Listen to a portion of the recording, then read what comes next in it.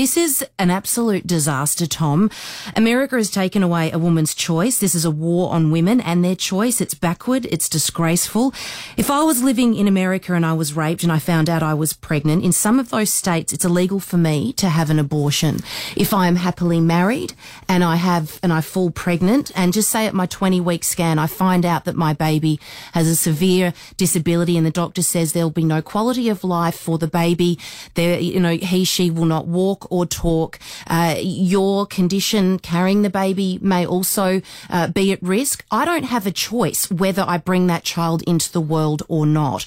This court says it's ruling to protect children. I'm sorry. Where are you when your children are at school and a murderer comes in and opens fire and shoots them? Where are you to protect your children then?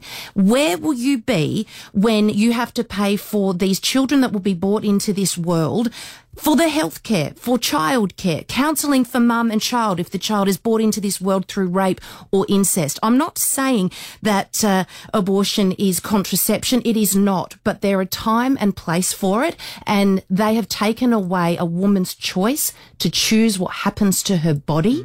This is a disgrace. Well said, Jade. I could not agree more.